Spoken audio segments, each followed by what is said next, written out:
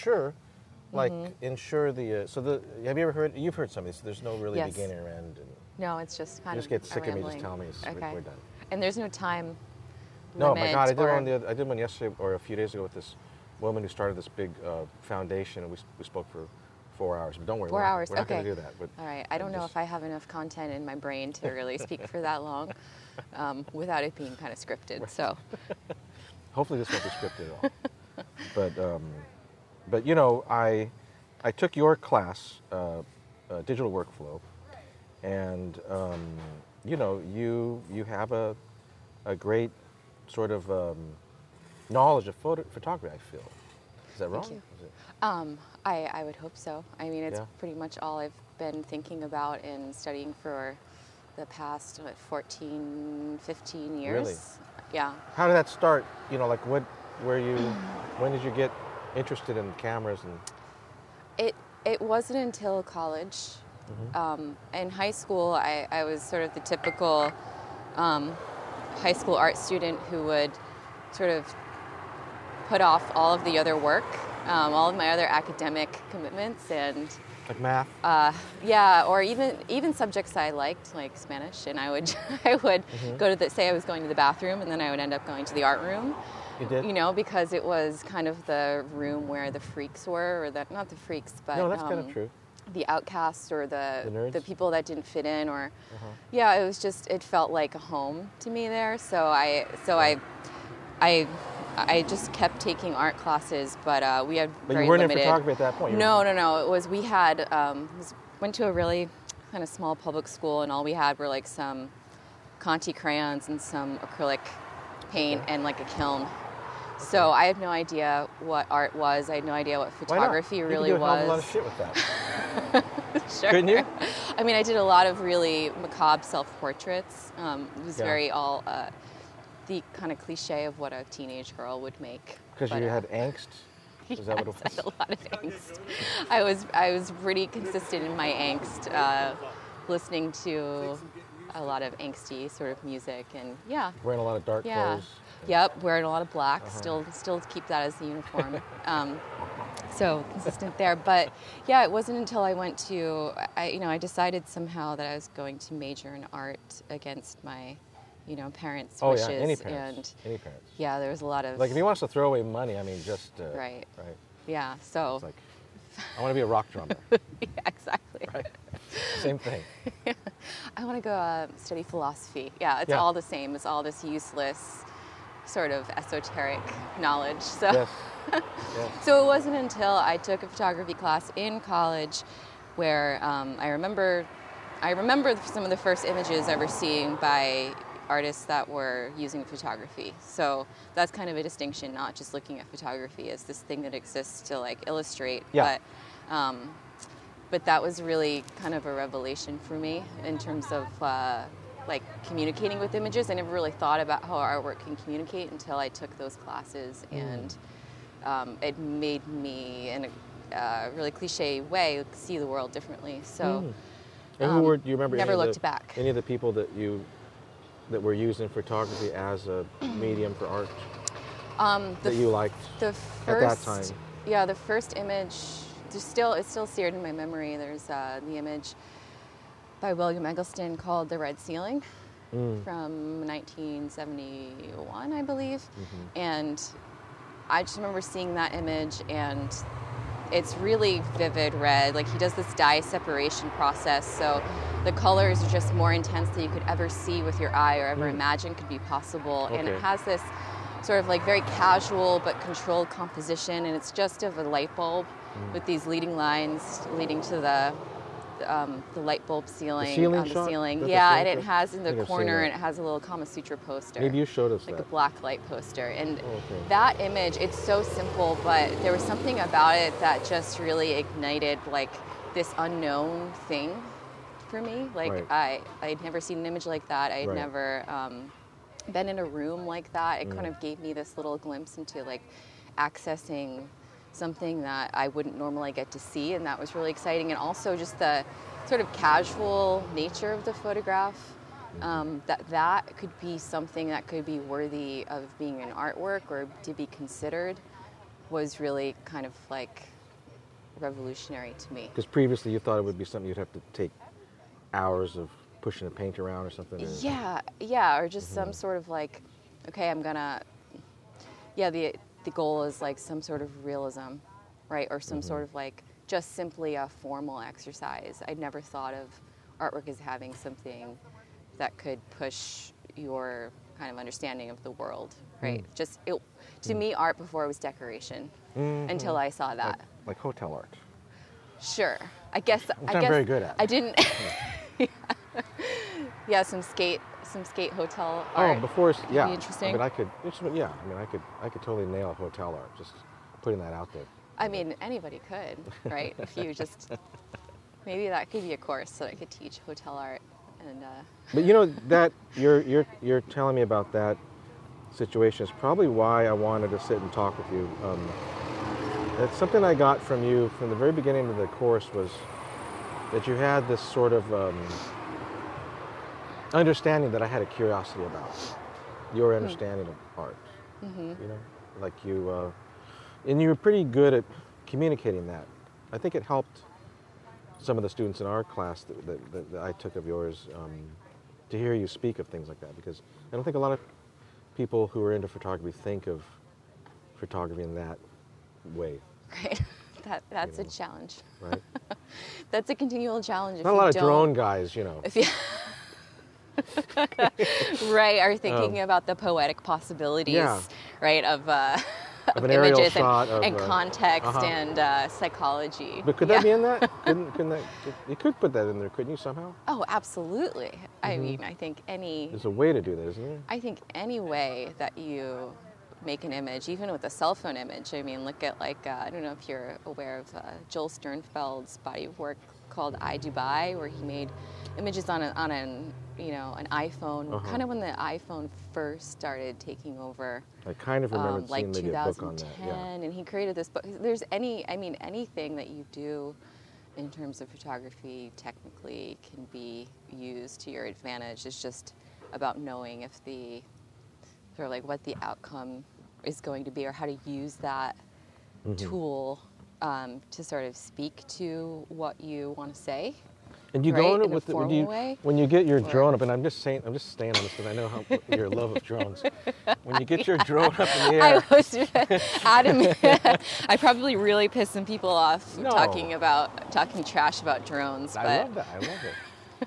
Something I feel very strongly about. When you get your DJI up in the air, you know, and you're. I mean, do you have an intention? You yourself, when you're approaching something you're working on, because I know you're working on the pigeons right now. Are you still working on it? Yes. Okay. Yeah. Do you go in there with an intention, or are you gonna hopefully find something in it? It's a little bit of both. I mean, I think whenever I start a project, it's comes from a seedling of an idea, and then I have some formal sort of constraint that I put on myself because you just kind of have to. You do? You know, Why is that? Or else the possibilities would just be too large, and you'll get just sort of meander around. Right. Okay. Like, you know, especially in the 21st century, the way we make photographs, it's sort of like it's so open-ended. Yes. You know, with display, but not only display, but like technically just how many possibilities there are in terms of like, you know, are you shooting with film? Are you shooting digital? How many images are you shooting? What's the size? What's the context? What's the end possibility? So, so I think for each project, there's a different sort of endpoint that I want to get to. Okay. So those things all sort of lead me there, and then by limiting but something that's your format, by limiting what digital or film, whatever it is, or. Yeah. Okay. Yeah, or limiting sort of. And you know that going in, you know that like this thing I'm doing is going to be, it's going to need this, it's going to need. It's a process getting there. Yeah, definitely. It starts. I feel like I'm very slow with that. I think other people are really much more quick to figure out like what the body of work needs, like how it needs to be said in a visual language, or the sort of conceptual constraints that they put on themselves and or on that body of work. And you know, I admire people that are just like, I only shoot with film, I only shoot black and white, and I only shoot 4x5, and I only make prints in the dark room, right? And why do you admire that? Because then you can just focus on the content, right? You can focus on subject, you can focus on motif, you can focus on all these other things, where I kind of like, I'm pretty wide open. So I use like found images sometimes. I shoot digital, and I do like documentary projects. I was working, I think I told you, on like a cyanotype project. So sometimes it's just, I remember that, it's a little like, my brain just sort of wanders a little too much. So like, so you feel that you might have too many choices. Too many choices. I mean, the burden of choice is something that I think we're totally get dealing with. No, I hear that. You know, in the 21st century, and I think in art, that's a problem too. But don't you think the guy with the Mamiya is thinking, if I only had a drone right here. Maybe I this is something interesting. Maybe I need to do a drone project. You know? Yeah. Maybe that's, never thought of that before, like embracing the medium. You know something? I'll tell you a great drone hate. story. I was in, because I know you love drones. I was in, I've been trying to find a way to photograph skateboarding with drones other than the big shot. And I learned after about 2 years of taking classes and buying all kinds of drones and flying the largest drone, the smallest drone, it can't be done. But one day I was in Griffith Park, and my girlfriend was with me, and I was flying the drone, and I don't even know if I'm supposed to fly there. And I'm up, and I was just doing these sort of top-down shots, sort of the God angle, the God height. I was just following this ditch, and my girlfriend was like just sleeping like on the grass, and it looked like she was dead. It looked like literally, it was just so wrong. Because you know, drone shots are so HDR and. Oh yeah, it's so shiny. It's So I felt like there was something there. I felt like there's, you know. You could do something with a drone somehow. Totally could do something. I mean, just the way that people are using, like, you know, Google Maps, you know, like to talk about surveillance and to talk about, like, how are we photographing the landscape? Like, we've never had that ability to photograph it, like, except if, you know, obviously, like, aerial shots. Yes. There's a great photographer, and his name is escaping me, but he photographed all of the tracts of land in Orange County. Oh, really? Sort of in Lakewood here. Really? So as they were being built, and he had these beautiful sort of images of, you know, land being moved, and they're abstract, and they sort of have this like micro macros or tension, and they're extremely beautiful, but they're historic documents at the same time. And I think there's totally a potential for that. That's interesting. And I think thinking about, like, I think the problem that I have with drones is the surveillance aspect, the privacy aspect, and let's talk about that. And I'm running down. Well, for example, like I run down here the beach, right? And right here I'll Belmont, see in Belmont Shore. Right? There's a little skate spot, by the way, right there, probably where you run. Yeah, I pass by that all the time, and I'll just be running, and then all of a sudden there'll be a drone flying right in front of me, and I just want to give him the finger, like, why don't immediately. Get on YouTube. I've done it before, and you know, it's just because it's. Do you feel like they're creeping on you? I think live in a society now where like everything's being photographed, everything's being recorded all the time, and I just don't know where, like, if you're in public where you're sort of like just don't have privacy. I just don't feel comfortable walking out this door and knowing that like you're going to be. But I think there's an anonymity with drones that I don't. Well, because you don't know where the guys are? I don't know where that person is. I can't approach them. So I think there's interesting potential to use a drone to talk about that surveillance. Okay, there you go. So, wow, bet you never thought you were going to do that this morning. I mean, I'm sure it's been done or being done. Well, and I mean, you probably know, I don't know if you do, I mean, have you done much study of journalism, photography? Just a little bit, yeah. I mean, you know, there's really no expectation of privacy. I mean, if there is no, is this a house or I don't know? It's not a house. This is it's a church. But whatever this is here, if you're in there and if that's where you live and you own it, and you're in your underwear and the shades are down and I'm anywhere on the sidewalk here, and I have a camera, I can shoot right into your house. Totally. And as long as I don't sell it, you can't really. You can call the cops on me. Yeah. You know. No, So with the drone, it's the same. I'm pretty sure. Although I know that with the drone, you can't fly above a crowd of people. And the weird thing about how is that being regulated? That's my question too. The thing about drones is that it is actually regulated supposedly by the FAA because it's a flying, it's an unmanned whatever vehicle or something, whatever. And so anything supposedly like a certain amount of inches off the ground to the highest legal place you can fly is supposedly all FAA, supposedly. So if you're anywhere near you were actually in a place where that guy actually did, or girl did not have the legal right to fly. Right. Now, if you go down Belmont Shore a little bit to the left, my kids used to live half the week on the peninsula. There's this one little corner right where they lived, where if you look at the zone maps of where airports are, and airports are anything from like Long Beach Airport to like the top of a hospital or a corporation. You could actually fly, you could legally fly there. So, yeah, where you were at, it was actually illegal for them to do that. And it was really low, too. Was it? It's yeah, dangerous then. Yeah. I mean, it's kind of like how I think about the scooters in Long Beach or in Venice now. The scooters that are everywhere. Oh, right. And they're, and it's just like people don't really know what they're doing on them. Yes. It's becoming kind of a hazard, and I just don't know like how necessary that is. Yeah, if you want that beautiful shot of your wedding, you know, with the drone flying up, go for it. But just don't get in my face. Yeah. With it. Yeah, totally. Well, so you're talking about your approach and that you have to limit what you're going to do, which format, because you like to dabble in different formats and you know. And so, and does it normally stay that way? I know I already asked you, but does it normally stay that way where you'll start a thing, I'm going to do it with these parameters, then how do you know that? Like, I would never know that. I mean, I guess I would know for skateboarding because I know the shot I'm trying to get, but I guess what I'm trying to ask is, how do you know from an art sense, like what you're going for?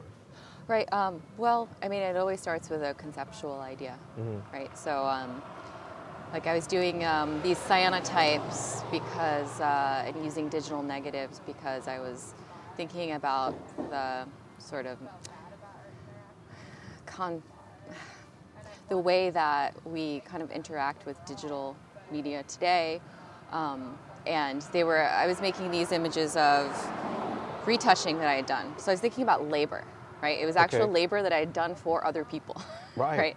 And so that, to me, was an interesting concept, thinking about that as a mark of labor, and how do I sort of translate that and think about that and take that out of this digital space into a sort of handmade space, or take back that like show that human aspect. You repurpose that into this other... Right, and so where's my hand? So like that led me to thinking about cyanotypes and thinking about Anna Atkins, who's one of the first female photographers, or first females using photography, and that sort of like hand process, right? So sometimes it just comes from a conceptual place. Right now I'm working on this documentary project, and it really is a project that is dependent on a large mass of images. So I had to shoot digitally. Then I'm not a millionaire. And adjunct, you know, teaching, believe it or not, doesn't really pay that well. So yeah, I didn't reveal my millions, but yeah, so that I had to shoot that digitally. I wish I could shoot it on film, but because of the economics. Have to. For economically, I've shot thousands of images because it's really about going. You know, for me, it's about going back to the sort of decisive moment. It's a documentary project that, like, it just needed me to be able to shoot a lot and respond really quickly in the moment. Right. Which I haven't done in a while. Yeah, so because you used to do that a lot, didn't you? I mean, you said you were talking about the enormous amount of images you used to edit at a time. Yeah. Right. You've had experience with that. And yeah, hundreds and thousands of images. Did that ruin you at all? Did it ruin me? That's a good question. I don't think it ruined me. I think it made me really good at seeing. Really? That's a great way to look at it. Seeing. Better at seeing. I think the more you look at photographs, the better you see. And I think that a lot of students, it's the one thing I try to like teach, but that's not really what students really want to learn. Why is that? I think they want... No student will ever hear this, by the way. So. Feel comfortable to express yourself. No, I'm going to play this at the beginning of every class I teach from now on.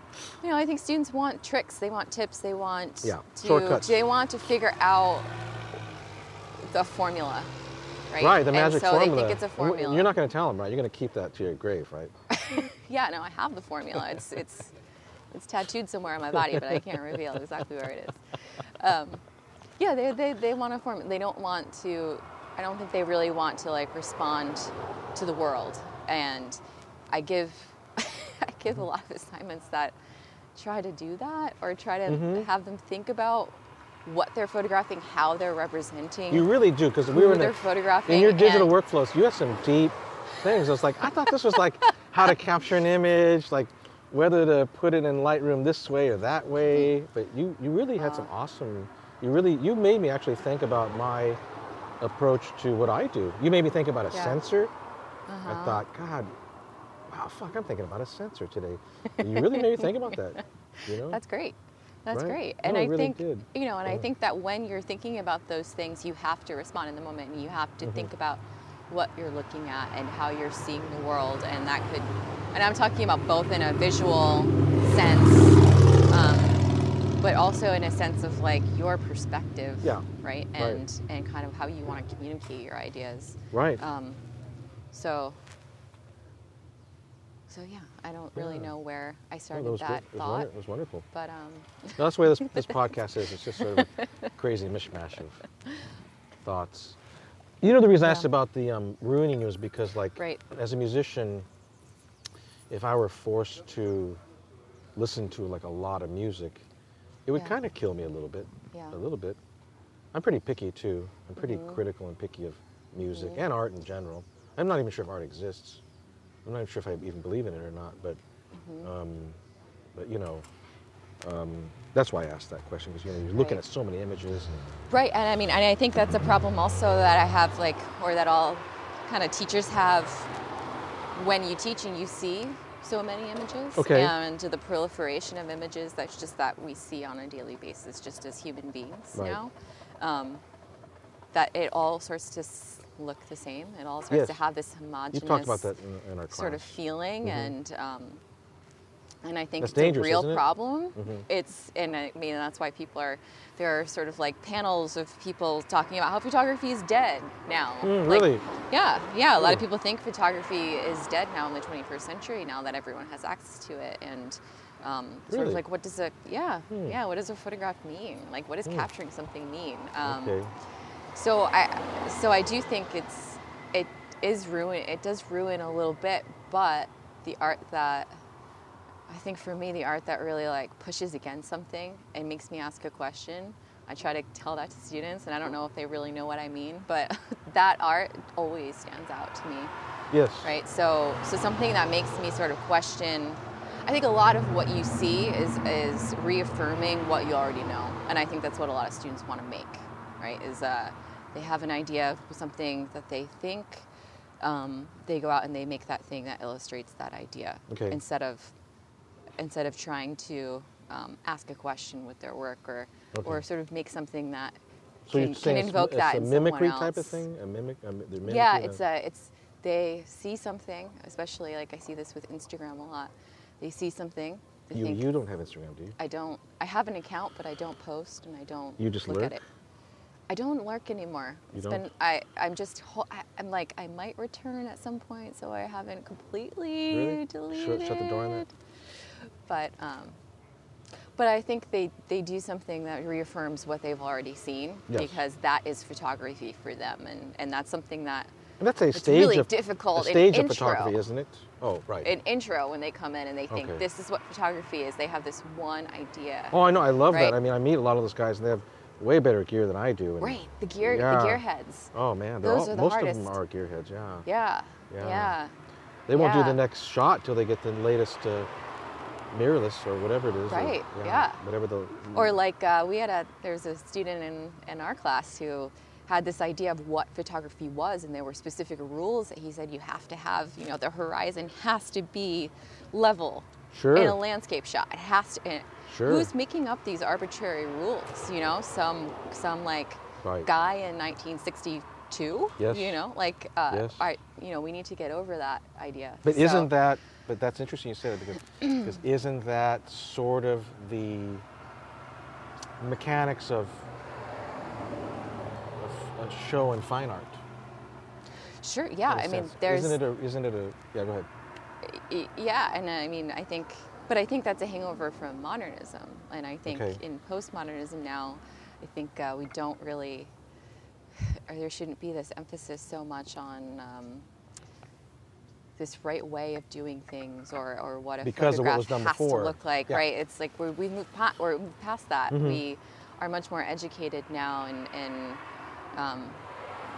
in our visual sensibilities, and it gives us kind of carte blanche to do what we would like to just communicate to the viewer. And if the horizon has to be skewed, then the horizon has to be skewed, right?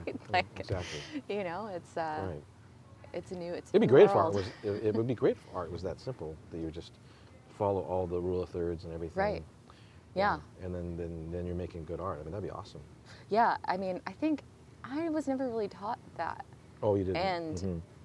And that's really interesting to me when, you know, I get like curriculum for an intro class, and it's like totally all about design, and it's like layout. And then I get students who are like, you know, maybe they're in an intermediate class and they say, like, I've never thought about why I was doing something. I thought about how to make it look good. Yes. Or make it look better. And I think for me, whenever there's a value placed on something that's arbitrary like that, I get really upset. Right? Mm-hmm. Why is that? Because then it's coming from some other place that's not your own. And like, as individuals, we should all be thinking about, you know, obviously there's psychology that goes into making art and ways to communicate with your viewer, because we all sort of see in similar ways, right? You're talking about some sort of Darwinian thing, or some kind of symmetry? I just wonder who the person is in power that's making these decisions of what's good and bad, right? I think there's just a larger sort of sense of this overarching sort of like lord of photography that decided. Is it possible that they're related to some curator of a... No, but I mean, no, it comes from the Western canon. That's the thing. It all comes from the Western canon, and you know, if you look at you know, like Japanese photography, it looks very aesthetically different than if you look at Western photography, and that lineage of European painting, and it comes from that. And so that's kind of where I like to maybe push against that, or question that a little bit, like where does this actually come from? Not just better or worse, but what are the psychological and visual sort of parameters that we're working in to make a pleasing aesthetic image or an unpleasing aesthetic image, and then where does this come from in terms of like a history? Because it's all embedded in an artwork, and I think it's important to think about those things. Right. Yeah. So, I don't know. That gets too heady for an intro class, no, obviously. I'm with you. I'm just trying to find out where. I'm thinking about where he's asking where a beer store is. Excuse me. What's a beer? I don't know. I'm not from Long Beach. I don't know. I think maybe on 4th Street. I think if you go up maybe to 4th Street. Yeah. I don't think so. There's really nothing on this street. I'm not sure. There's more businesses on this street over here. I know there's nothing down here. Coffee. Yeah. Windsor. This is my favorite part of the podcast so far. Yeah. Right here. It's a good idea to sit outside. I like I know. I'm sorry. It was a very boring conversation until now. No, you're wonderful. You have. So if you you have a good day. You're welcome. If you look at all these rules and all this stuff, theory. Let's talk about theory. Mm-hmm. So you're not the type of person that believes that you need to learn all your theory and then throw it out the door and then just make some shit. Like, you feel like maybe the theory is in question. I think that the theory is important. You I do? think that the theory is important. I think it It isn't all that, too. you know, stuff. Lord, wind, 8 or... Windsor. Theory meaning. Mm-hmm. This is the best part here. Well, I don't think they have soup. What's that? It's just coffee. Is that your dog bowl? No, I think it's if you have a dog Are you and Japanese? yeah. Oh, we're both Takahashi Icky Yucky. Your last name's Takahashi? I'm Takahashi Icky Yucky. Oh, nice to meet you. I'm Hada. Hayato. It's brave and strong. Hayato? Oh. There's an Emperor Hayato, but it's spelled differently. Is that right? Who was Japanese in your family, your mom? Yeah. Now that you say that, I can sort of see the Japanese in you. Well, American Indians do not ever have Spanish.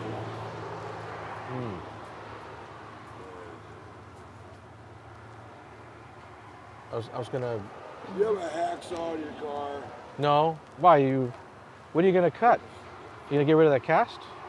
We're not way too long. Staple it up. I'm gonna get some snippers. No, I don't. Sorry about that. Are you friends? Yeah. You tell him to stop cheating us at nude Greek wrestling. Don't lose your purse. Oh, I won't. In Kansas City, Missouri, everything would be gone. Here's my new weapon. Those big giant scalding hot coffees, right? Yeah. Carry around my own microwave. Plug it, you heat it up. Whoops! Now can I have my $10 back? That's your weapon? No. And a 37 millimeter flare pistol with wooden bullets. Yeah. 1 inch with rock salt, table salt, flour, and itching powder. Would you like to buy a chocolate covered hot dog? No. No, I wouldn't. How about you? San Francisco treat. Do you just roam up and down these streets and? Well, this guy, that place is great. It's called Dave, and they're gonna be like this corner. And that part of the that slants a little bit. Then he cut me off, and I think he leaves at 2. But the 2 white guys, the girl and the guy, I don't care. If I was too close to the door, it was like a cigarette. He got me. Oh. I'm just trying to get, I gave these 2 aluminum cans to this worker. He gave me a pen with a cap. I just picked them all leaves. And they're like, me and Kenny, he doesn't walk too good. And this is broken. This artificial hip stabbed in the chest with a broomstick. This thing was broken July 3rd. You know, we don't really get around, so go over there. Go back over here. Go over there. These old geezers. Yeah. So. What's your name? Carlton Hayato Sailor. Carlton?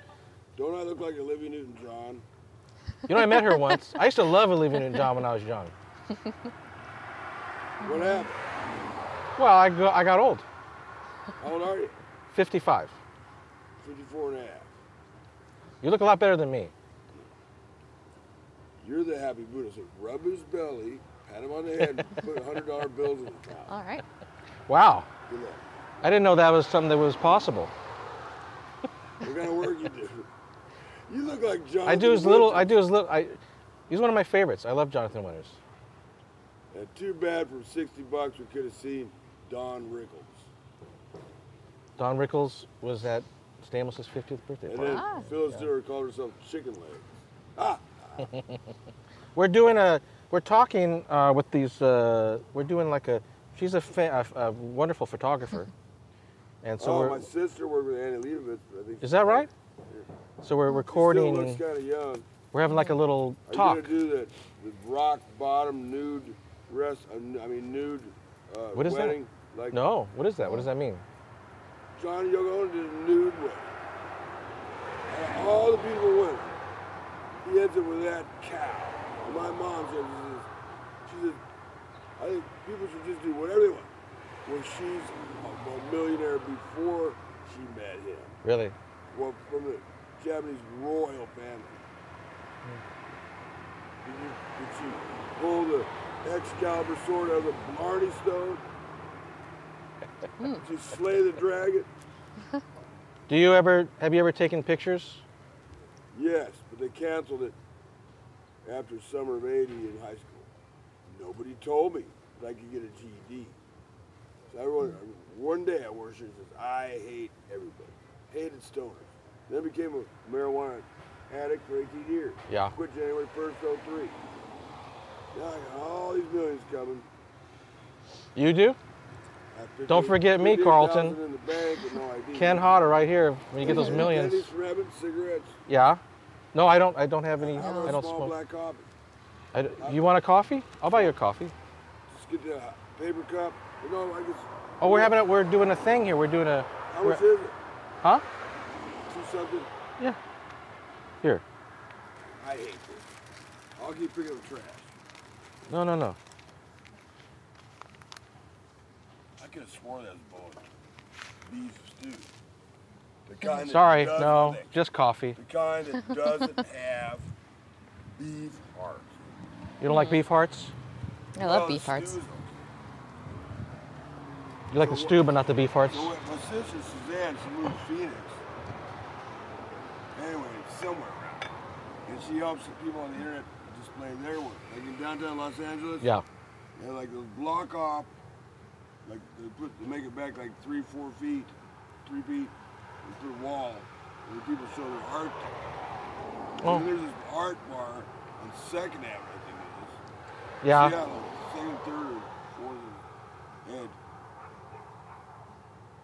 What? It's no good? What? like in that movie, this guy says, this man puts a broom of his arse and paints. Is it true? It's You true. know this Yeah. movie? Yeah. And does he get paid? It's in a movie. Does he get paid? But it probably came from the truth somehow. Well, no. And what is that thing? I told you we're having What is it? we're talking. This is a recording device. See? Remember? Well, I can spell every word in English language. Never blow my voice. I'm a mess without my little coffee girl. We've been invaded by, you guessed right, by what? girls.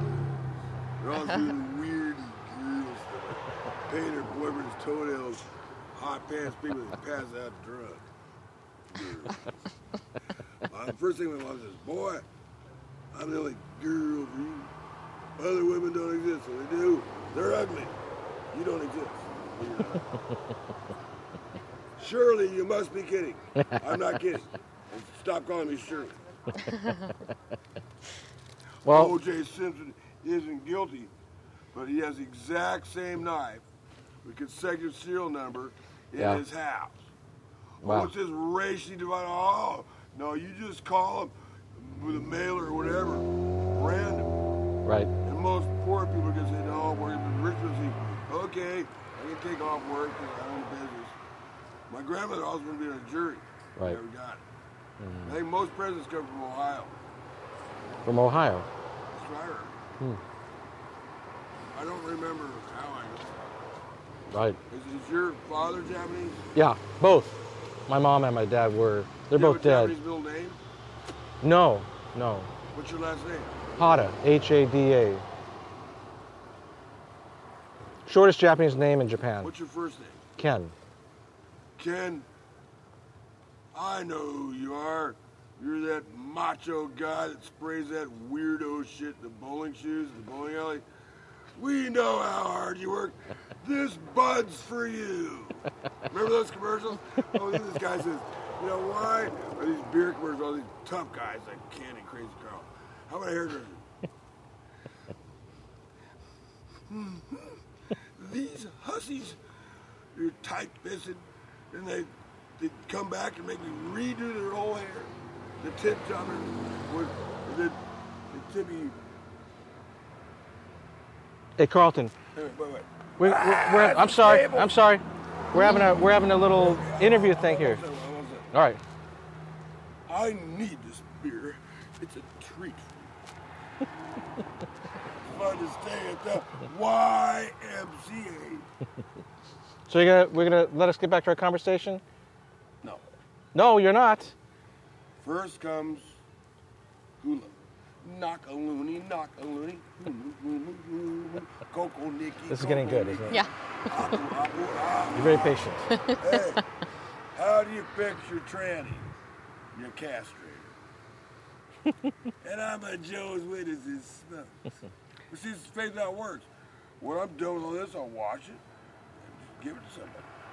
Like somebody bought me a pack of cigarettes, paid $7 $8, so I gave a third or more away, or I break it in half. Right. Well, it was nice to meet you. Okay. It was very nice to meet you, I'll give Carlton. you your money back. No, get your coffee. Go get your coffee. Tell them that I sent you for the coffee. Ken, what's your middle name? Randy. You know what Randy means in England? No, Horny. really. My sister named me Randy. Relatives work together? She's my teacher. She's a professor, photographic. Can you even buy film anymore? Yes. In the old days, it depends on the size of the square. We don't want 30 ounces, we want 8 millimeter, 7.92 by 57 millimeter, because it's just better. Why they went from 318 to 323 1,000s. So it goes from J, S, and JS, which is a 320 diameter, compromise board, way down low. A 24-inch, 98 Mauser Belgian ceremonial bayonet. See, Japanese people, they were to, like the Rape of Nanking, 330,000. Yes. Okay, so Americans, it's kind of creepy, you know, but they had those big old World War I bayonets. The World War II ones were like that, but this guy, now the average guy, World War II was, what are you, like 5'9", 5'10"? 5'4". He was a size 38. I was a 42 long when I was 15, so now I'm about 44. But a couple of times, you would encounter a 6 foot tall, well-fed Japanese guy, without buck teeth, without nearsighted. And you know, they're going to take all those Cessna-type training aircraft and use those for kamikazes. And Right. Yamato had 18-inch diameter shells as big as that doorway for anti-aircraft guns. But we had the 5-inch radar homing shell, proximity. Well, you go get your coffee now. You're not gonna shake my hand? Too dirty. What? All right. I don't like that pound thing. There's no problem. I don't like that Samoan guy being a sumo. Don't, Yeah. You know, he's just too big. I know what you're talking about. Big goals like that with udon, right? Right. Well, you have a good day. It was nice to meet you. You know what I would have told everybody when I was president? What's that? Well, I'll do the recap. The Republicans will be in power forever and ever. Oh, and my next 4 Supreme Court, male, Christian, gun owning, heterosexual. Supreme Court nominees are a shoo-in. That's good to know. Buds for you. That's good to know. It was nice to meet you, Carlton. My shoe. See you later. I'm El Gato. You like Japanese food? Sure. Well, anybody named Takahashi, Iki, Yuki, Yucky. I don't like the heels. Too greasy. Oh. Have a good one. All right. That's great. It's great. I was going to bring a guest, but I didn't really need to. Yeah, I was going to say the third guest, or I should say the second guest. Where are you? Where are you? You're not from California, right? Originally? No, I am from Rhode Island. You get a lot of that in Rhode Island? Yours is going to be the greatest podcast, by the way. I know, you have to keep all of that in, right? That's your limitation, right? I don't take anything out. No editing whatsoever. No. I hope he comes back. I have to say I disagree with you. But no, not really. It's too cold. It's too cold there. No. No. People, no. So they die? Is that what it is? Hey, it's just not a lot of people just end up, in California. That's something that I didn't see that until I moved to California. How long have you been out here? They're ending up in a beach town, sort of like you take the bus from whatever town you're in and you end up there. That's what you did? How long? No, I drove here, though. I got rid of all of my belongings except for some music and some books and drove out here in 2009. Okay. Yeah. Yeah. Had to escape the small, growing up in Rhode Island's kind of like a small town. Yes. The entire state. Okay, It's kind of like the whole a small state, town. really. So everybody knows Everybody your business? knows. You Everybody go to the doctor knows and everybody everything. knows about all your medical stuff. Yeah, my dad was a postal worker. So he would, I mean, we went everywhere. He would see people he knew, and I didn't like that. I wanted to be more anonymous. So. That's interesting. Yeah. You're so social, though, it seems. I mean, you seem to be so social. And just a big front?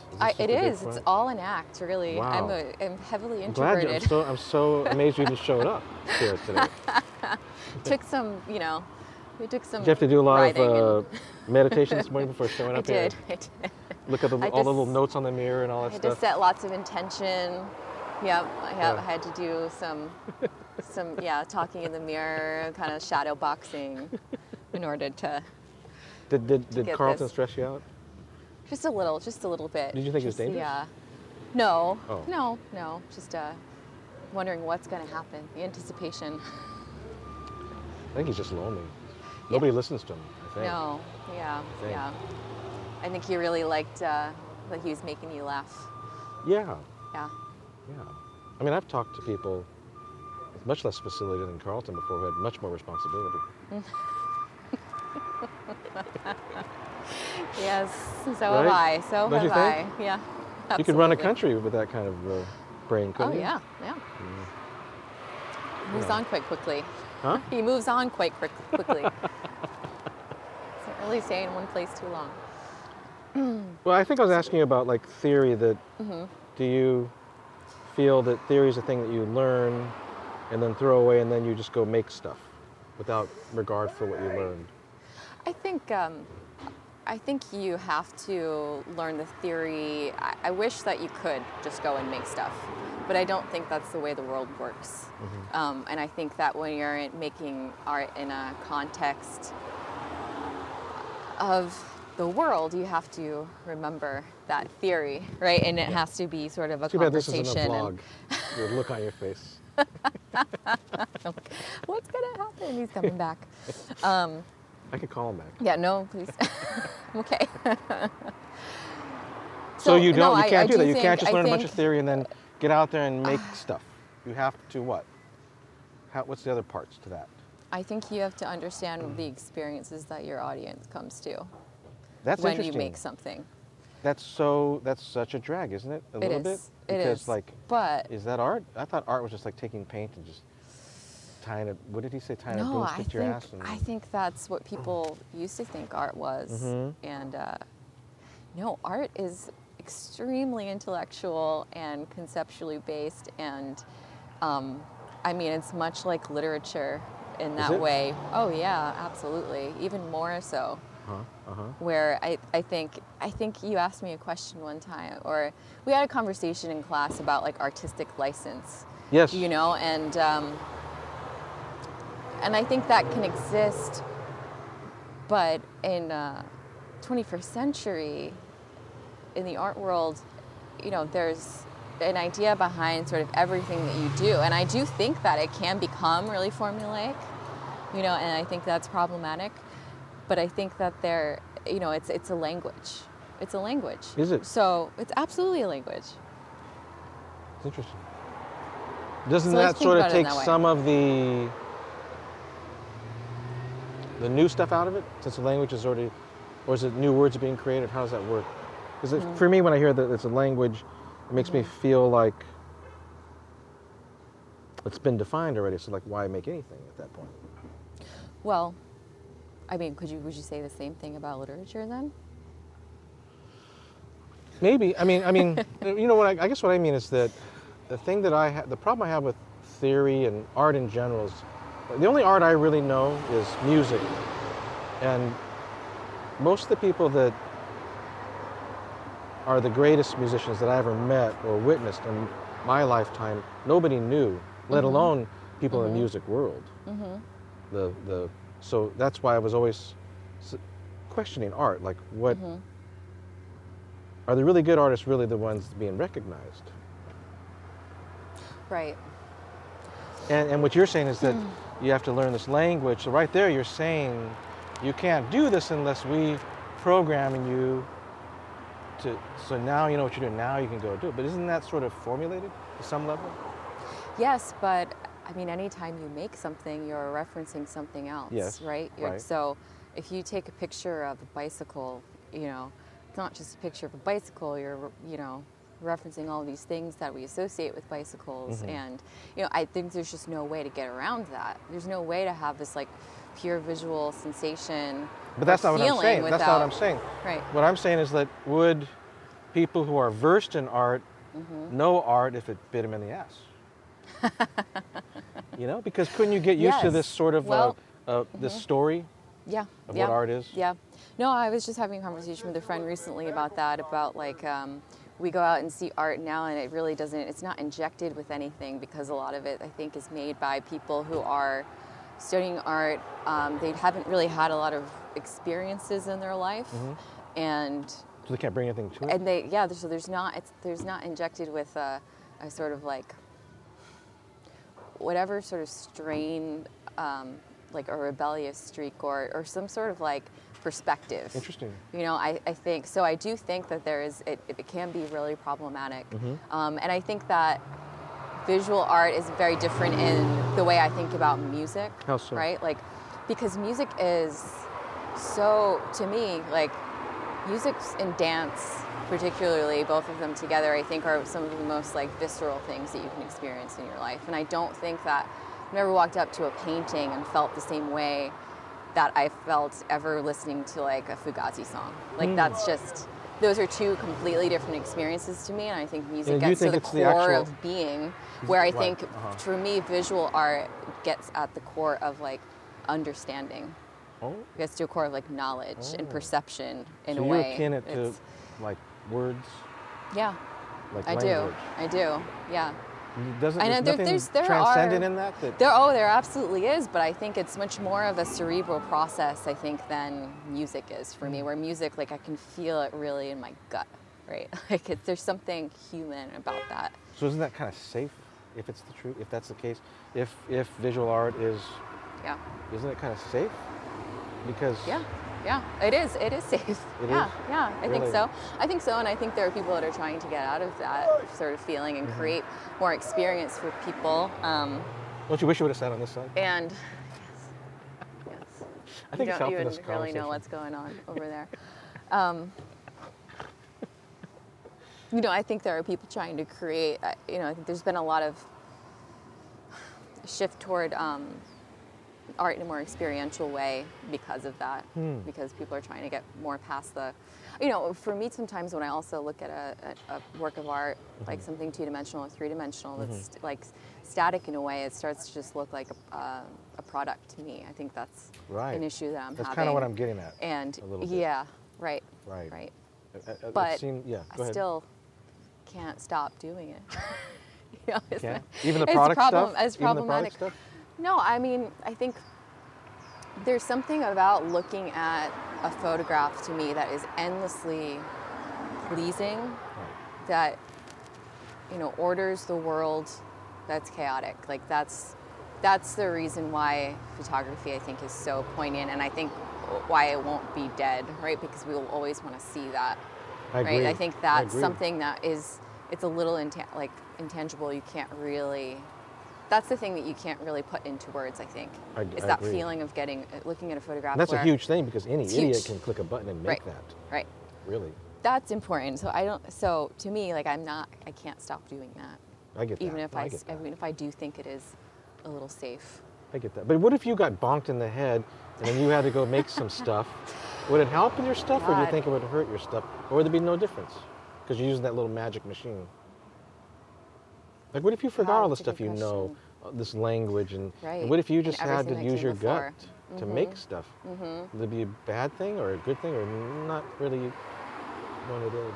Just theoretically. I mean, if you, it has everything you know about art, is it service to you, or is it possibly confined your scope of what things could be?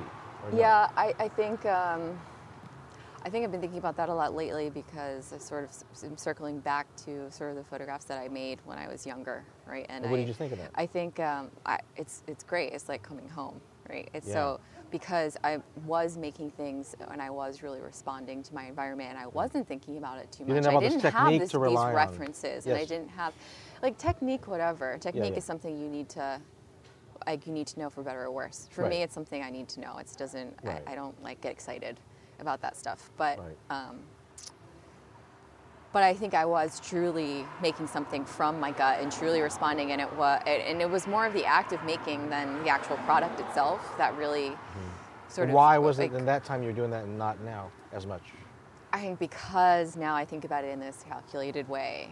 You know, it is sort of the formulaic way, or there's this pressure to make something that hasn't been said already. And so as soon as you're thinking about that. Do you think about that you're trying to make this thing that's never been made? Yeah. Right. That's tough because the world's a big place. I mean, somebody could be making it somewhere else in another language or another culture that never even would see, that you wouldn't cross that path. That's a huge responsibility, isn't it? Right, and I mean, the thing is that anything you make, you know, one could argue because you're making it, right, that it's going to be different than the thing that someone else made. I personally if you try to that. recreate an image, a one-to-one sort of representation, it's always going to be a little different. Yes. But I think that, you know, I think that also it's also the point of where photography is, that we sort of like circling back to what we were talking about earlier, that so much has been done and that language has been defined. And how do you make something that photographically at least sort of gives you a new perspective on the medium, right? Like that's Have you had moments like that? Hard place to be. I pushed myself to do that before, and it felt a little uncomfortable. Did it? Actually. Do you let yourself fail in your art? All the time. Art? Yeah. All the time.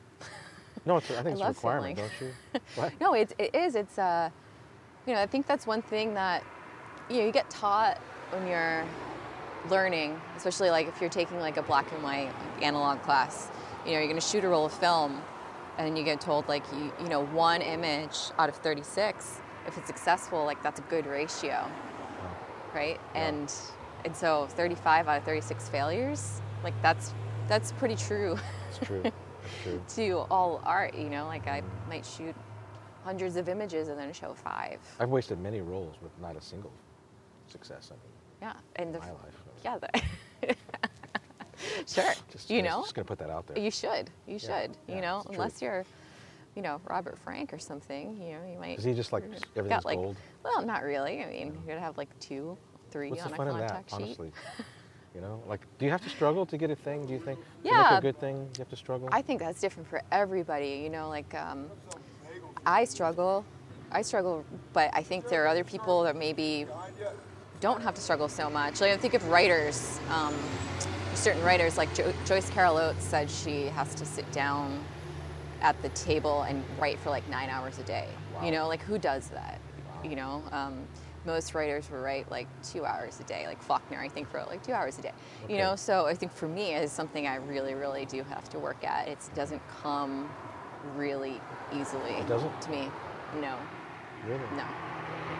Because you seem like the type. I don't think I've seen much of your work, but you seem like the type of person that's pretty good at getting a thing. You know, like they say about photography, anybody can get lucky, you know, but you seem like the type of person that could go make a shot. Is that true or no? Yeah. Right. You know, and I have, and I do so you make control. You can do the control things. Thing. Right. Yeah, I can do the control thing. The control thing, though, for me, doesn't ever satisfy me as much. That's just not why I liked photography. I liked the sort of unknowable aspect of photography, that there's so many variables. Right. You know, and the sort of chance and sort of magic that comes with that. That's the thing I you're think chasing. that's the thing, right? That's like a high, you know, and I'm going somewhere to photograph, and I'm in this place that photography would only take me there, right? There would be no other reason to be in this place. Okay. Interested in this subject. Like maybe I'd be interested in that subject, but I have no other access point to it. Okay. And I'm there and I'm trying to make a photograph. Like that's the most interesting challenge to me. That's why I want to do it. That's interesting. Yeah. So that's your motivation. You like to be in this place where you wouldn't normally be. Yep. Photography puts you there. Yeah. Access. And then you don't even know if you can maybe even make a thing. No. Maybe you can't, right? Maybe. Right. Right? Yeah. That's what's fun. That's the interesting. That is so the opposite of digital workflow, dude. That is so the opposite of wedding photography. I've done my fair share of that too. Yeah. But no, I would argue that there is some chance in wedding photography. There's totally, I mean, when I was doing that stuff, I was trying to figure out, like, how do I make an image that actually has, hi puppy. How do I make an image that has a really good tail? Oh, it looks like a little raccoon. Really good, yeah, raccoon tail. You know, how do you make an image that pushes yourself beyond what you already know, what you've already seen? Yeah. Right? That's can always be that. Right.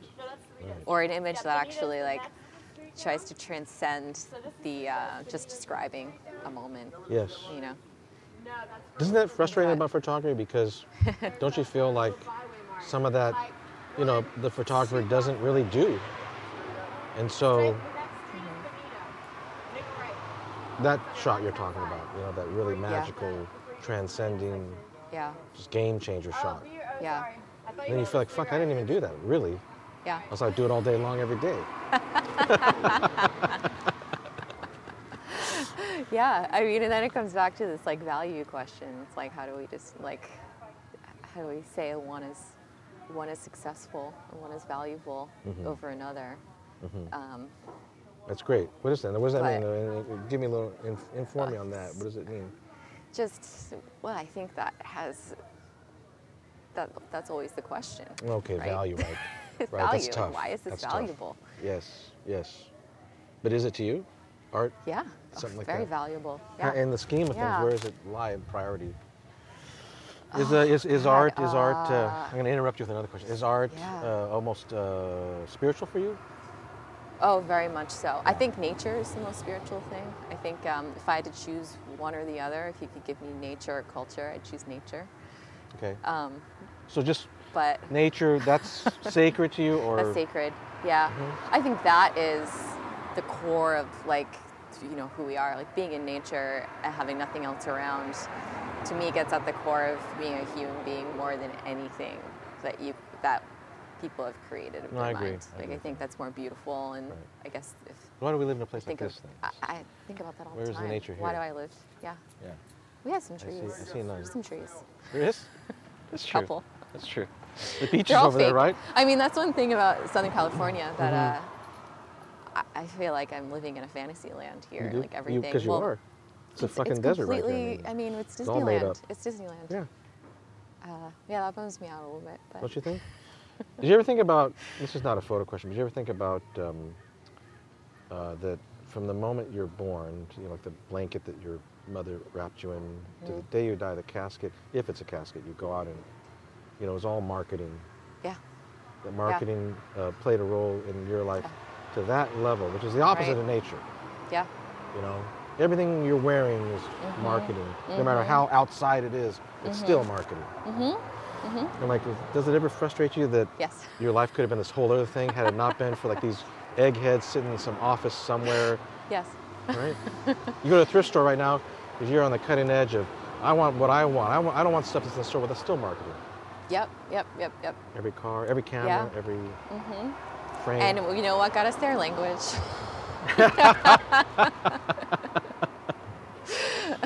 I like that. I'm going to have to really process that thing about the visual arts being a language that really bothers me, but I love that. I love that bothers me because, maybe I'll quit photography now. Yeah, you should. Right? We all should. It's kind of frustrating when you put it in those terms. I think we'd be happier people. Like, you I do? don't do. Yeah, I would be way happier if I said I'm not going to take another, or not take another photograph with a specific intention, right? Or not push myself. Why? Because you have an expectation? Yeah. Okay. Yeah, there's the expectation of the contribution, right? Of using your language for a greater good. Whether that's, that is totally dependent on the person, but every time I make something that's sort of supposed to be an artwork, there's the expectation of contributing, right? Or pushing beyond, I guess, pushing beyond what you already know. Right. Look at what I try to get students to do. You right? do, right, yeah. right. So. Why do you think, are you okay on time? Yeah, I'm All right. good. Why do you have this wonderful sort of grace about you regarding your ego? I feel, which I feel is sort of unusual for some artists. I've met some artists where, my God, they're freaking. What's the people looking in the water and they look back? Yeah. Narcissist, yeah. You feel very strongly about a thing. I've had conversations with you, try to sort of sneak them in during class, and then you might totally disagree with me on a thing, but you really would listen to another point of view still. Like, a lot of artists aren't that way. A lot of artists are pretty much black and white, all or nothing. Yeah. How come you're not that way? Yeah. I know it might be a hard question to answer. You know, it's an interesting question. I think it's partially just like growing up in a like a working class family, and I know plenty of assholes who like, grew up in working class families. Tyrants. Yeah. I don't think it's that. I think it's was it your mom, your father, or something like that? Or somebody in your family is very communicative. Or an aunt or something like that. Or if maybe it's none of that. I don't know. No, I just think that, but I think it just comes back from my, sort of the way I see the world, which is not that one person can define something, or that we can't ascribe value based on one person's opinion, right? That. So like, I think of, like teaching, I think of myself not as this disseminator of information, but I'm a facilitator. I'm giving this group of people a set of knowledge to then go off and do what they will with it. And so I think if you define something, I think when you pin something down, much like language, right, you're saying, then it does sort of squash all sort of possibility. You blow the candle out. And so I have very specific opinions. So you're just not bringing them out because you're afraid you'll offend me or something like that? Because please, bring them out. I just feel like everybody has a different goal. Yeah. And I think that's what really but sort of really frustrates me about photography and really engages me with photography. There are many possibilities and so many different outcomes and so many different values that we can ascribe to it. Yes. Like what you do and your goal of whatever sort of photographs that you want to show has a very different audience than something that I'm going to make or that someone else is going to make. Right. So I think it's always dependent on those set of parameters. But as a good person, or bad, go ahead. right? Yeah. But as a person, I have you have opinions. Your, okay, sure, all right. Sure. Because but what I don't shit is think shit, that, isn't but it, I don't, Renee? And what is good, isn't it? No matter what anybody says, isn't shit just shit and good? Maybe my shit's your good, though. Really? You really think that? Doesn't it discount your good and your shit? I don't even know where we're at now. I'm not sure exactly what we're talking about, but doesn't it discount your thing if you really don't stand behind the fact that this is just all shit and this is all good? Or is that just wrong? Is that wrong thinking? I think for me that's too black and white. Right. I think that's way too black and white. I think that's creating a binary of value again. But yet you almost define visual arts as a binary in a sense that it's a language, that it's 26 letters of an alphabet, that it's words. I think, but I mean, if you think of the bounds of language, I think there's always people pushing that, right? I was trying to corner you there. I know, but I think, we have to have language because how would we be having this conversation right now without language, right? How do we? Well, I'm not disputing that. I think it just bothers me that you defined it as language. I kind of see that, and it really bothers me. Like, what? It's a language? Oh. Right, because you thought that you could make visual art so that you didn't have to say something, you didn't have to use language, right? And that's why I started to make art. I had something to say, but I couldn't use words. Okay. Right. Oh, so wow. But. Wow. This is getting fucked. No, but I mean, I think. I'm listening. I think in anything creative that somebody does, or if you think about music, like I could say that Ariana Grande is shit, right? Or some pop star is shit. She is, isn't she? But there's something about, like, okay, Beyonce, right? There are Beyonce songs that I cannot help but feel something from because it is a formula that someone created, right? To literally, like, if we're talking about marketing, to like market to me. Well, some of that stuff goes back right? to actually rhythmically. Some of it goes Right. back to Africa. Yeah, exactly, right? So that's what I was talking about with music, right? Is that there's this inherent sort of like visceral feeling that you get that like I think is undeniable. Right. But isn't that same So, campfire in Glasgow where you had the guy hitting the stick on the thing, and in the cave they're making these paintings? I mean, yeah. isn't it? So Yeah. why would one be, Yeah.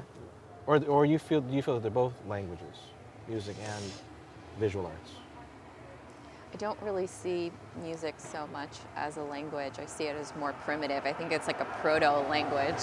Proto-language. Yeah. Interesting. That's just how I feel about it in terms of how... This is great. This is a great podcast.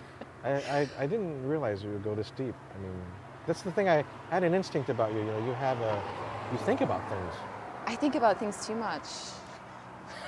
It's exhausting. It gets in the way? Oh, it's exhausting?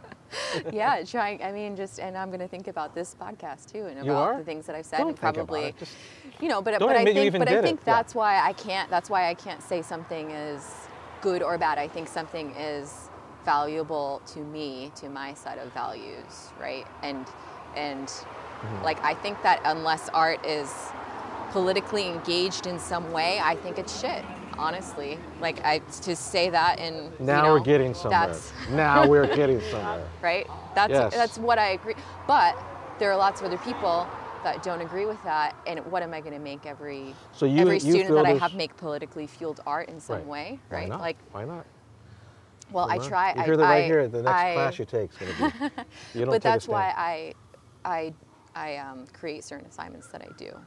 It's all trying to tease that out of students without telling them, because if I say, okay, this is what you have to do, here's some artists that have done it, the pushback on do the form, like they're going to do the formula, and they're going to try to get the grade, right? So that's why I'm talking about facilitation and not dissemination. But political, so, why political as a I mean, political can mean so many different things. I just feel like unless I think the goal of artwork and I think now it can't just be about beauty. I think we're past beauty. Really? I think we're way past beauty. I think beauty is important. I think beauty is this can a be girl used. thing, do you think? No. Really? No, I don't think so. I Don't think you think there boys are are many kind men of that would say more fantasy-ish, and women are a little more, and I'm not talking about sexuality, I'm just talking about male, female. Little boys are sweet, right? Little girls are kind of smart already. yes. It's the truth. Yeah. I really think, Yeah. because I have one of each. And that's why I always say, if you're a cook, have a guy cook your food, because guys are just so fucked up fantasy, full of shit. They'll just think of some shit you never would have thought of. But if you want somebody to do your taxes, get a woman. I mean, I think those are pretty large generalizations, but there are things I agree with you too. But I think, but part of that is societal too. Yeah. That's not biological. I think some of that might be biological, but I think a lot of that is societal. Like a Darwinian thing? Yeah. So, no, but I think a lot of it's I think as a female growing up, I was definitely told things differently than I have an older brother. We were raised completely differently, and I was told to like sort of be in line and behave and be a girl and really? Yeah, and so those roles. I think yeah. Right. And that might not have been something that was completely cognizant on the part of my parents, but that's always there. And yes. And every woman I've talked to has had some version of that. Right. That there's certain expectations placed on women, but I don't. In terms of beauty, I do think that. It's played out. I think that. Isn't beauty as ambiguous as a photo, and political things? Isn't that just a man-made structure of? Isn't that just all just made up, like money's made up? They just made money's piece of paper. This is money. A man made that up. Yeah. Aren't politics made up? I think I'm talking about politics in terms of the personal, I guess. Personal, the idea in feminism that the personal is political, right? Okay. That's something that your experience, whatever that is, can then speak to a larger experience. right? And I'm not talking about politics in terms of talking about policy, right? I'm talking I'm talking about personal experience, and I think that is the art that I value the most. That's something that's made from personal experience that is speaking to a larger audience about that experience and opening up possibilities. For growth, for healing, for all that? For everything, for getting pissed off, for getting, for making you question what you thought you knew already, your assumptions, for making you like the art that I feel like is really, even going back to the picture of the red ceiling. Yeah. There was something sort of perverse about that photograph for me a little bit, just because it had the Kama Sutra poster in the corner, and it felt like it was this like sort of bedroom from a socioeconomic atmosphere that I didn't know, and I wanted to. That gave me an understanding a little bit. Head swirling. Yeah. So it was much more than just this visual sort of encounter. It was again going back to like access.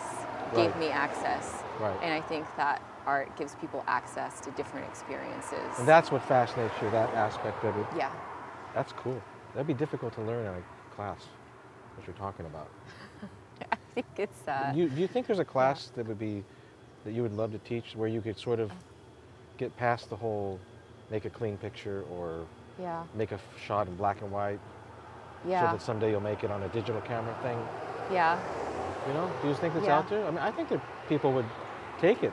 I would take it. If you offer a class like that and you charged some amount of money that I would first think was a little too much, and then after a while I got used to it, that's all right. You should think about that. You should think about doing some little, maybe there's an app involved with that. If you had a drone on there, I'd be in. A drone, yeah. There definitely have to be a drone component. I'll just have to learn how to fly a drone first. But yeah, how to make politically engaged drone. No, because you're kind of taking photography where I think a lot of us would like to go, but we didn't know that it existed or it was thought of in those ways. I mean, to me, this is what I was taught, but I was also in a program that really focused only on fine art photography. Right. I didn't learn lighting. Did fine arts even accept photography as an art form? Yeah. They do? Yeah. Don't a lot of them not?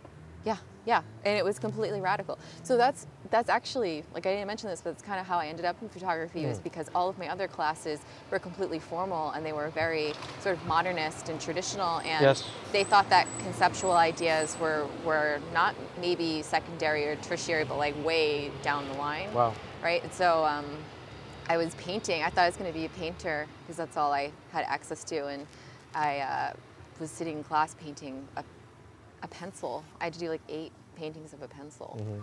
And I thought, this is not making me think about anything. It's making me think about color, right? It's making me think about composition, but my photo class really made me think about who I was photographing, what that meant, how I was representing the world. Like there were heavy ideas, like right from the beginning. Yeah. And I do that in my intro classes too, and that's just how I was taught. So there wasn't this commercial photography did not exist to me. At all until after I got out of college and I had to figure out how to make money. And so all of this stuff that I'm talking about was always, that was part of my education from the beginning. Right. Yeah. But I think it's wonderful. I mean, that to me is much more interesting than the other. Yeah. Meaning that, because it's more open, I guess, more wide open what you could do. Yeah. Because your class, I believe maybe your class is the first one I took at Cypress College that sensed the whole change of all the teachers. Yeah. And because it was you teaching it, I really thought, well, this is all right. Cool. I was like, I got an all right. I was in there, really wanting to despise it because I didn't know what a fine art person's approach to photography, because I'd been around so many people that were photographers, product guys and sports guys. And Yeah. there'd The brochure that says, like, you can learn Yeah. this kind of photography and that kind of photography. And not too long ago, I mean, you could make an entire living with a retirement shooting for like a supermarket's magazine, Yeah. flyer Yeah. and all that stuff. Uh-huh. And, I mean, it's changed so much, don't you think? Oh, yeah. Yeah. Absolutely. Yeah. I mean, I think the iPhone has been the harbinger of death. And Why is that? Because you just said that photography is still alive because of what the well, I'm intrinsic talking value about of the it. commercial aspect, right? Like, you can't really. It's much more difficult to make a living because we have access to technology that Yeah. you didn't need to know those skills, and Yes. and, composition can be learned pretty Yes, easily, true. right? Right. So And indeed, there'll probably be apps that'll just take a shot and it'll Yeah. literally sure. do all the stuff that people used to seeing. Yeah. Yeah. Yeah, or we have cameras that now can sort of like you focus later, like Yes, depth of field focus can later. be changed, and Right. and so it's sort of like you're working with this raw material instead of this limitation again, and that some designer can sort of create, or now so it's completely different. But that, Right. to me, that was never like I didn't think that was possible. The supermarket photographer job, For you. yeah. Because you weren't interested in that. But you've done so Yeah. many, photo jobs. I mean, Yeah. Editing thousands of photos and wedding. Yeah. Not exactly. No, You know. I did what I had to do, and I think that I'm glad that I did it because I learned a lot of the technical skills You did through that. through actually like having to do it, because like I got to eat. Right. Would it have been different if you got a job at the post office and just studied? Like my and- dad and my brother. Yeah. And just did your art Yeah. as much as you do. Yeah. Did you have to look at a shit ton of photos to get that eye, or could it have been done in other ways? Yeah. Does that detract from what for you it doesn't? Because I know people that have done that. I know guys doing catalogs, never picks Yeah. his camera up. Yeah. Yeah. No, Less- I less, mean, it did. It definitely did. It definitely did make me want to photograph less. I think it also started to feel like what's the point of adding something else, right? This mountain of. There's this mountain, yeah, this Uh-huh. actual mountain. So I think that it made me have a different perspective on photography because I was seeing the same thing over and over again. And I was seeing, I guess it just made me think about the medium more in an interesting way, where our friend's back. Oh. Yes. Is your mom prey on younger men? Is she a cougar? No, she's dead. Wow. Hey, What? I had a dream like this video What do you want? Put on this one eye, right? Yeah. Put on them on their right, silvery colored pearl. That's awesome. I woke up, yeah, I got a girlfriend. That's awesome. I can dream about you, a fireplace. What was his name? His name was Courtney or Aaron? Carlton. Carl. Yeah. Pretty good. I'm horrible at names. But Carlton Okay. just totally mixed it up. He just Yeah. shook the whole thing up. he right did. there. He did. Again. Reset. Yet again. But I think that made me see the medium in a new way and not sort of take it for granted. I think in a way too. It kind of Why not take it for granted? Because I guess it made me realize why certain photographs, I guess if we're going back to value, why certain photographs are so indelible compared to others. When you Indelible. What does see that so mean? What many, does indelible mean?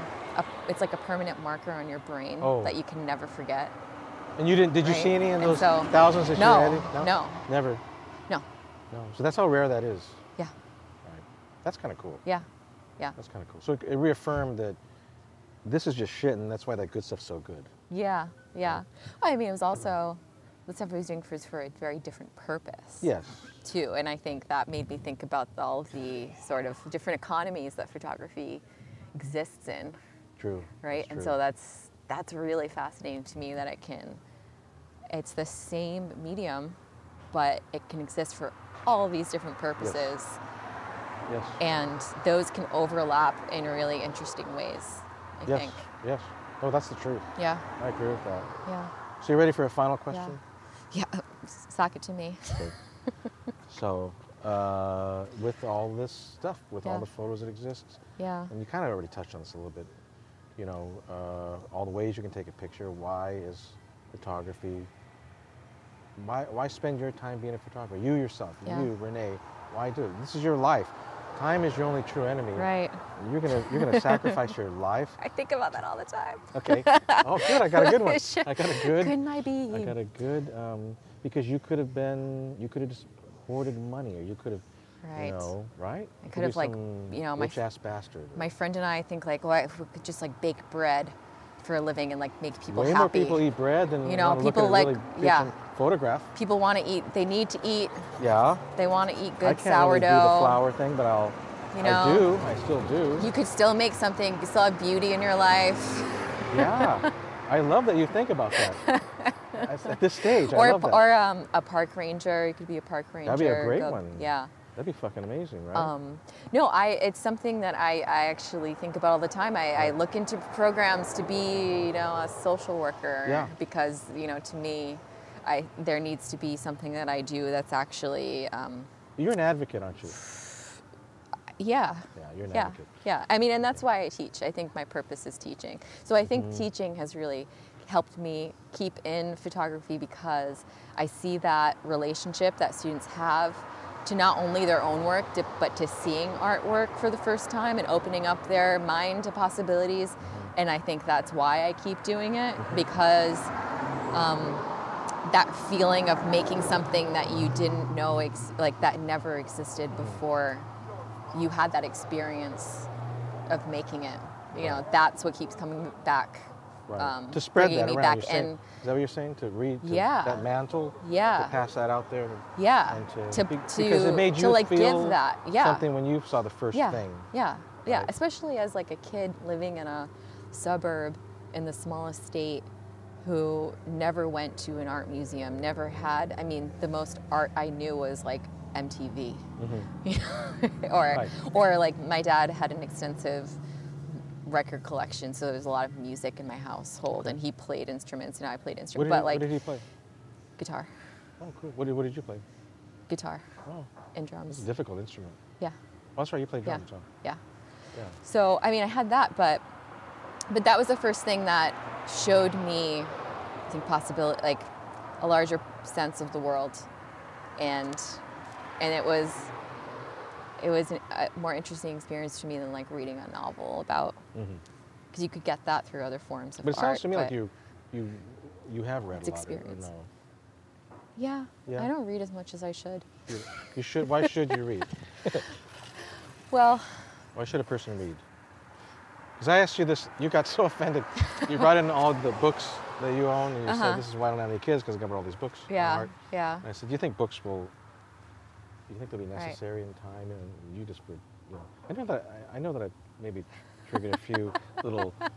No, I love those kind of questions, you do? though. Okay. No, I think it's important to think about too. But no, I think books is the most democratic way of spreading knowledge. And why democratic? Because anybody can get their hands on a book. There are libraries. There are. Is that Ronnie? You know, is that Ronnie right there? No, that's not Ronnie. No, it's not Ronnie Mendoza. I wish. But he would have those kind of pants. That'd be And amazing. he might be carrying. He would be carrying some sort of. He wouldn't have that beard. Equipment, no. But he might wear that shirt. But tell me about books. Well, I mean, I guess the internet is changing that, but I think, well, we don't really have control over the internet, right? When we make something, it goes out there, and then it can be manipulated, and it can be shared a million times, and the quality can be degraded. But with a book, anyone can have their hands literally touch that, and I think that connection I think is really important, and I don't get the connection when I go to a museum or when I look at an image online. There isn't this resonance. You don't get the connection when you go to a museum. I do sometimes, but you're in an institution, you're in a white box, yes. You're in a manipulated sort of environment that is made to kind of like guide you to see. Yes. And when you look at a book, you have your own agency over like, you have agency when you look at... Does the art world know you're speaking this way about museums? Oh yeah, sure. Don't you want to? I mean, there's a whole... When's the last time you gallery? How are you going to gallery if you speak of something like this in this way? Come on. But I just think that the pleasure of looking at a book and getting close up to it and feeling the pages and turning the pages yourself and coming back to in your own environment. You're in your house and you're sipping a cup of coffee. I don't know. I think that experience to me is really interesting, to have this thing that somebody can buy, someone can purchase, and they have this whole body of work that you've created. And there's not a class, socioeconomic class that's dependent upon that to have that experience. Interesting. That's interesting. Yeah. So that's why you say democratic. Democratic, yeah. Yes, yeah. I mean, I think that's the thing about photography too, that photography is democratic, and I think that it's why it's sort of like reaching the end or a new beginning of democracy, because everyone can do it. Everyone can do it. I know, that I've met photographers who made their whole living at it. They're maybe 10, 20 years older than me. And they're kind of like bummed that anybody can go buy any camera. Yeah. I mean, unless you get into like some of these Hasselblads, whatever. But, sure. But is that really what photography was? Like you could just buy shit and you kind of sucked, but you could eke out a living because you owned all this shit? Well, it's more democratic than something like painting. Like that's historically, true. Right? Like because you just push a button? Yeah, push a button, they do the rest. Yeah. But it's really not true. You know this. Oh, of course it's not true. Of course it's not true, but it doesn't take a particular skill set like some other mediums do, and the level of, and you don't need this equipment that's really you're not going to blow anything up. That's true. Right. That's true. With making a digital photograph or making a photograph on your iPhone. When you say blow up, you're talking about like literally blowing up something, like exploding, or like like I'm thinking of like ceramics. So you have to kiln and you have to. Right. I hear that's like the temperature controlled. The badass of art is ceramics. Supposedly that's it is. Right. It really is. Yeah. When you meet some ceramics person, those people are just motherfuckers compared to everyone else. Yeah. It's true. It's true. It's true. Yeah. So it's we can consume in a way with photography that we can't consume with other art forms. Right. Yeah. So does it bum you out that books are just like so on the death's? But I don't think they are. You don't? I don't. Think so? No. There's been a huge resurgence in the past 10 years and 10 years plus. Yes. With people pushing back against, I don't know if it's directly against sort of the iPads and this digital technology, but everyone has a book now. And if you go to a book fair, an art book fair, it's like endless amounts of people trying to sell their niche, books. Isn't it? I mean, it's niche, but art's niche too. That's true. That's true. And most artists that are well known are going to have at least a monograph or 5 or 6. Yeah. So I don't think books are going away. No? No. In that field? Yeah. So it's going to be very expensive for artists to produce them then, because if nobody's making them, and there's no stuff's not going to be cheap anymore, the raw goods to make books. But you can make a book now with your inkjet printer. It's true. What about zines? Do you have any thoughts on zines? I love zines. Why? I think the rawness of zines. You getting tired? No. This is the best part of the podcast. No. If you're trying to leave, this is where the good shit comes out. No, I mean, I love the rawness of zines. Personally, for me, like the books that I love are ones that are like beautifully reproduced, that have this like grit and tooth to the paper and weight and color reproduction. So like that's not really my I don't think I would ever make a zine. I've actually been asked to make zines before, and then like nah. you know.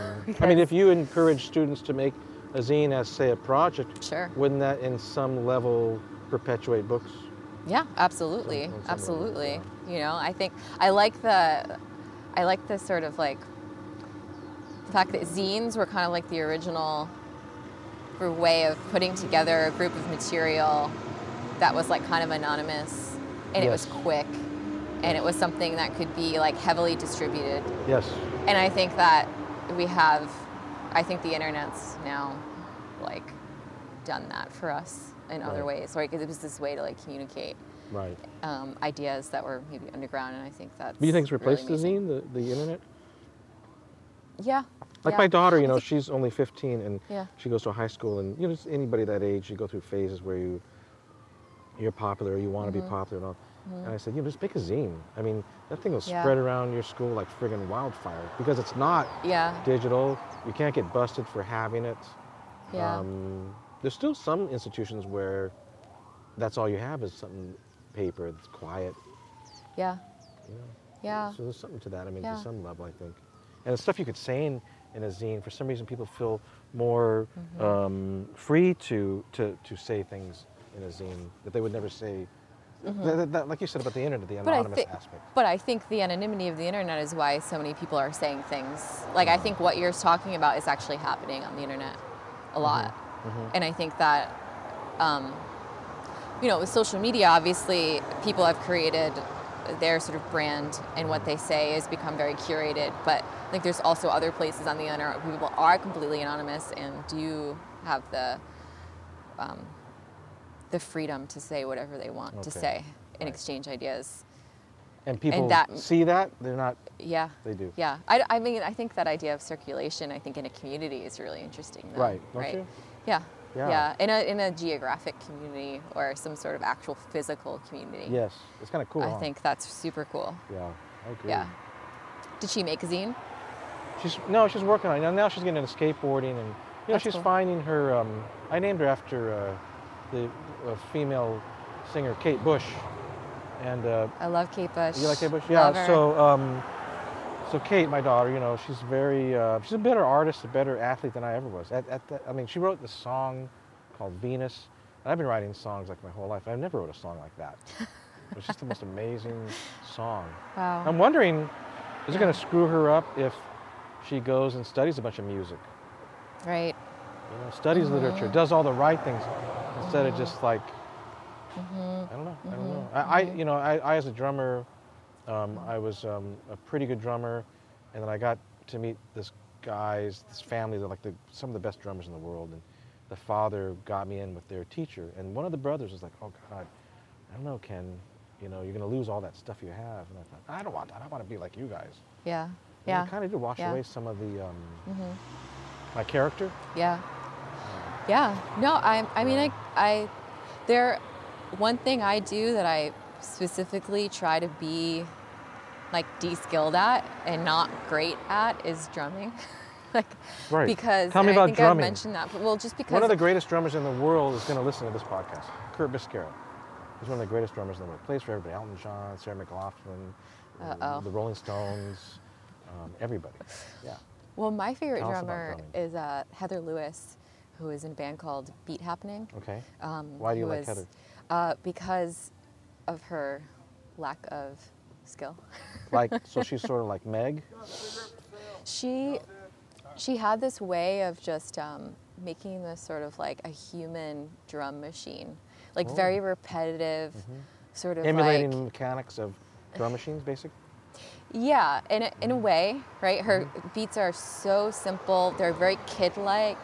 So I don't know, like Beat Happening was this band that was started by Calvin Johnson in Olympia, Washington, in the 80s, and sort of like this weird sort of like pop punk, sort of underground, silly, childlike music that just is so naive. And her drumming is so naive and something like a kid would do if they had drum. And that's what I tried to like hone in. That's fascinating. And how do you hone that in? By just going by pure gut. Right. Just play. Don't look at. Yeah, I just literally just like actually just reacting to sound. Yes. Right. And like having this like that repetitive thing of like, what would a kid do? What kind of joy does a kid get out of doing, like, you know, when you're a kid, you love doing things over and over again. True. Right. And in that sort of feeling of like, it's not about getting better at it, but just like, to me, I loved doing the same thing over and over again, and there was a satisfaction in that, right? And like hearing that one thing over and over and over, and it's like a constant. And so that's what I try to do, and I try to like limit myself. And when I see myself trying different things or trying to like get quote unquote better, like technically, I'm like, oh no, stop. Right. You know? Because why? Because I want it to be this thing that comes from not a tool bag, like a bag of tricks. I want it to be this thing that is reaction, like pure reaction. Because why is that? Why is that more valuable to you? Because I think it comes back to this feeling of making art when I was a kid that is getting away from all the things we talked about, language and attention and audience and like that like quest to really understand what I'm doing. I'm trying to have more of a primal relationship with my body and with sound.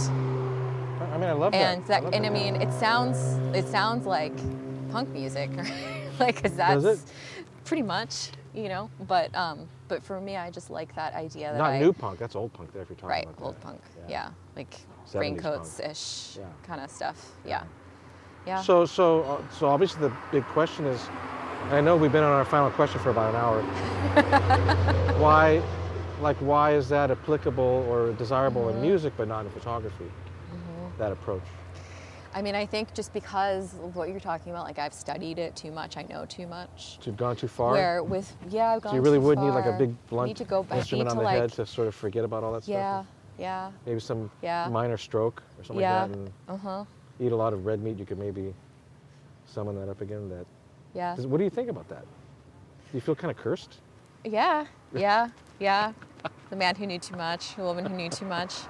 I don't think there's any going back, right? Like, we think once you... So you just keep going into the complexities of that language as opposed to, like, what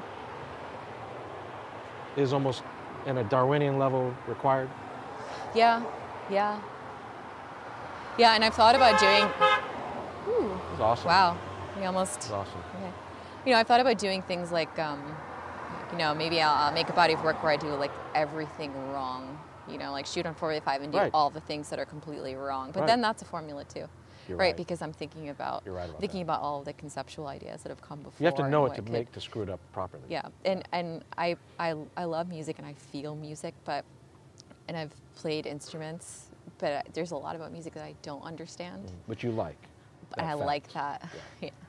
Because I like that I feel like I'm making this thing for the first time that's never been done, even though it has been done. But for me, there's this feeling right, there's this discovery, like I can discover. That's the word I was looking for. Yeah. Pure discovery, isn't it, at that level? Yeah. It's and it's also like the beginner's mind is something that is so like worthwhile, and I try to do new things like weave or I'm always trying new things, whether that's like in an art context or some other context, like taking a boxing class, just something where I am in like that beginner's mind again, where I can sort of understand something about myself and have that like empowerment that comes from that too. Do you do that to affect your photography or no? Just for yourself, the beginner? Just for myself, but it always comes back to photography, you know, like who you are, like affects every decision that you make when you're making a photograph. So. So it's not like a direct relationship, but it is. It's something that can keep you creatively engaged with just the world too. That's kind of why I do photography. I mean, I'm really a drummer. I'm not. Although I did photography when I was young, I assisted for some successful photographers. I'm not really a photographer, but I did it because I don't really know much about it.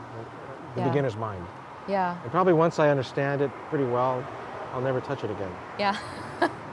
You kind of move on, Yeah, I'm that way with art. But I've always been the type of person that was very frustrated with time, you know, like I wanted to do everything. I wanted to be a surgeon. I want to be a guy that works at the post office. I want to be a drummer, a dancer, whatever, anything, whatever. And we only get this one life, and it's like, wow, really? Yeah. Kind of sucks. Yeah. Yeah. Yeah, totally. Yeah, I fantasize about my other lives too. My park ranger life. Yes. No, totally. Because you like nature. Yeah. Well, you've really made me think about something here. This might be the last podcast ever. Even if I never make a good photograph in my life, at least I can make people think about photography. You kind of do. You know that about yourself? You kind of have that thing about you. And it's the Socratic sort of way of teaching, I think. Yeah. But sorry, I interrupted you. No. I'm. This is what I like the choking up over here. Kind of how I feel inside. Now that you've brought up all this thing about language and what it is, and it's kind of neat. I mean, I had no idea we'd learn this much. Yeah. Cool. Yeah. I'm sorry you didn't learn much from this conversation, but really helped me to be more confused, to think further. I kind of fucked you up a little bit. You did. You sort of fucked me up. I'm like, wow. And then it's like, well, what's the point of all? That's what I'm all saying. of this language, yeah. That's what I'm saying. That's what I'm starting to think about right now. Yeah. But it's cool.